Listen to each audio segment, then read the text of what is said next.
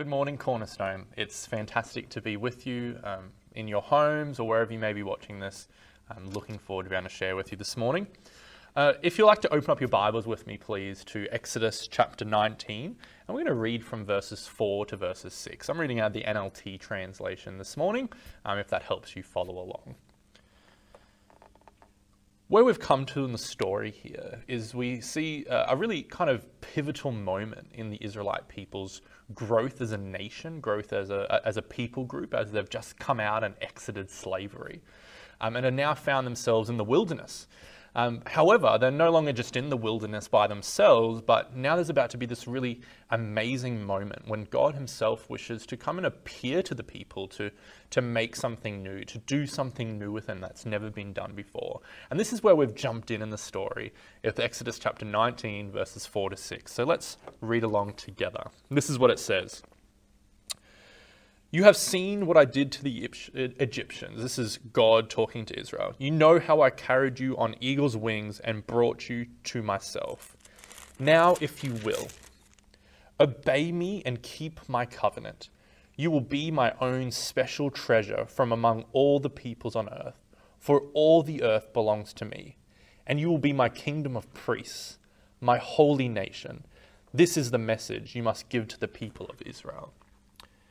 In this moment, we find God speaking to the Israelites and really saying one of these most profound statements that really it kind of built the Jewish psyche, the Israelite psyche of who they were in their relation to God.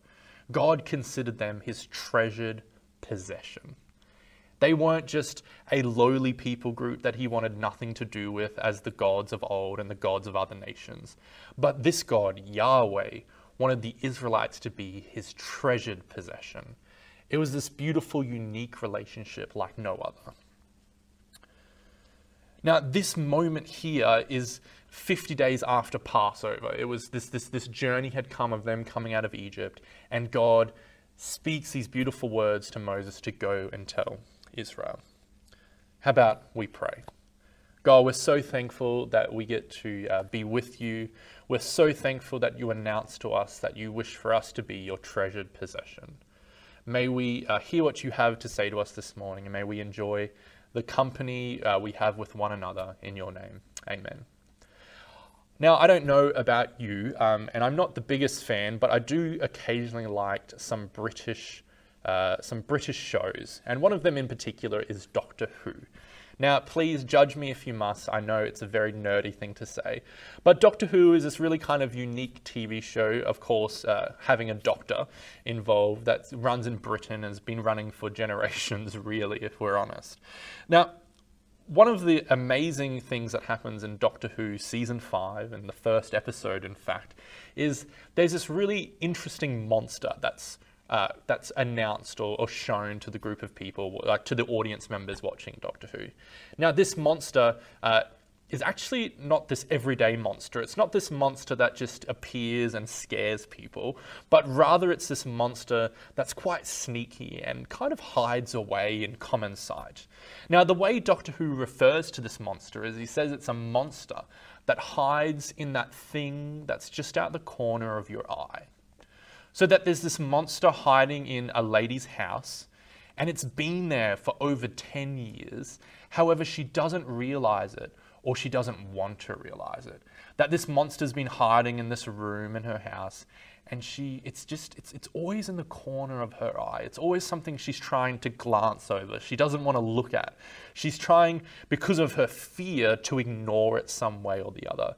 The monster that lives just out the corner of your eye, like the monster that might live in our closet when we're little, the boogeyman or something of those sorts.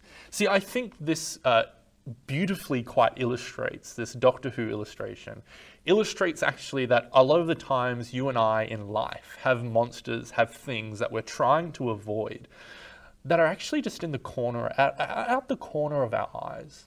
We're aware that they're there, but we try our hardest to ignore them. I know this probably isn't the nicest thing to hear on a Sunday morning about some monster hiding in our lives, but I think it's actually really important That there are things that we are constantly trying to push down, things we're trying to look over, things we're trying to ignore. However, they're still there, aren't they? Maybe it's that relationship that needs mending. Maybe it's the way that we've treated people in the past. Maybe it's something that we've done or something that we've said. Maybe it's something, the way we talk to our son or daughter or our wife or our husband. Maybe it's the way we treat people, whatever it may be. There's those things that are hiding just out the corner of our eyes, and we constantly avert our gaze, trying to ignore them. What I've found for myself personally going through this whole situation of COVID-19 is there's been some things in my life that maybe I've been glancing over, looking away from, that have just been in the corner of my eye that I can no longer ignore. I think when you're stuck, when things change, you're actually then confronted with those things that I've been trying to glance over for so long. Maybe it's the third bedroom in your house that's just full of stuff. Maybe it's, I don't know, that garage or that project that fixing up the backyard. That thing that we've been trying to ignore for so long that's just out the corner of our eyes. And this season, this situation that we find ourselves in, is all of a sudden these things are actually, we can't ignore them anymore. They're confronting us again. No longer are they at the corner of our eyes. They're in center vision. They're in full view. This Exodus story becomes really quite profound as it continues. God saying to Moses, tell the people I want to call them my treasured possession. And if we continue on in chapter 20, verse 18 to 19, God actually gives these 10 commandments and then actually appears to the Israelite people. And this is what it says. So chapter 20, verses 18 to 19. It says, when the people heard the thunder and the loud blast of the ram's horn, and when they saw the flashes of lightning and the smoke billowing from the mountain, they stood at a distance, trembling with fear. And they said to Moses, you speak to us, and we will listen. But don't let God speak directly to us, or we will die. See, what happens here is we find this really amazing moment in the Israelite story where they're too fearful to speak to God because they see the thunder, the lightning, and the billowing smoke. They're confronted with something in their life, with God, and instead they say, Moses, you talk to God for us, for we are too afraid. I think, like the Israelite people, you and I are getting confronted with things in our lives, and maybe we're actually too afraid to deal with them. That things are appearing to us. There's billowing smoke, there's thunder, there's lightning, there's rumbling, there's these things happening, but we're actually too fearful to deal with them. And we say to someone else, Moses, like the Israelites, you speak to God for us, you deal with that for us because we are too afraid. Like when we were young and the boogeyman was in our closet, we'd ask our mum, our father, our older brother, our older sister, can you come and look in the closet for me? Because I'm too afraid. What are some of those things that are confronting you in life that you are too afraid? In the Israelites' life, in the Israelite people, Moses became that thing, that person that was like that conduit between God and them. See, the Israelites were too afraid to have that relationship with God themselves. So instead, Moses had to become that thing, that person that would talk to God and bring God's message, to bring what God has to say back to them, because they were too afraid to communicate with God. But God didn't want this. We read in the first verse from 19 to 4 to 6 that God was looking for a kingdom of priests, not one priest or not a few priests who would then talk to the masses, but rather a kingdom, a whole body of people who can all approach the king, who can approach God on their own behalf and not expect someone else to do it. See, I believe in this season of upheaval that we're encountering, I think we're actually getting confronted with some of these things here today. You know, oftentimes I think when we live lives, we can learn That when we lose something that we've had all along and it disappears, we want it back as quick as possible. This often happens with people who struggle with addictions. Let's say, for example, someone's addicted to cigarettes. They give up cigarettes and then all of a sudden they're now addicted to coffee. Or maybe it's like someone who's been in a relationship for a lot of years, and then their relationship breaks down, but now they're left without that life partner. So they quickly rush back. There's this vacuum that's created. They rush back to that way things had always and forever been done. And what happens is the cigarette smoker, the person just out of a relationship, we can instantly allow that gap to be filled without learning the lessons and truly dealing with the issues we need to deal with. Do you know, in this moment where we can no longer gather together and things are looking differently, I think we can often have this inclination to quickly rush back into this vacuum as quick as possible, to go back to the way things had always been. However, I think if we do that, we'd actually be missing the lessons that God has for us. That maybe we would be missing out on what God is trying to speak to us here to deal with things that maybe we've actually been ignoring.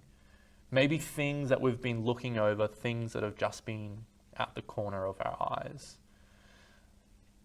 This COVID season of isolation and change and difference, it doesn't mean we should just, as fast as possible, rush back to the way things have always been to fulfill that vacuum, but rather we should take stock.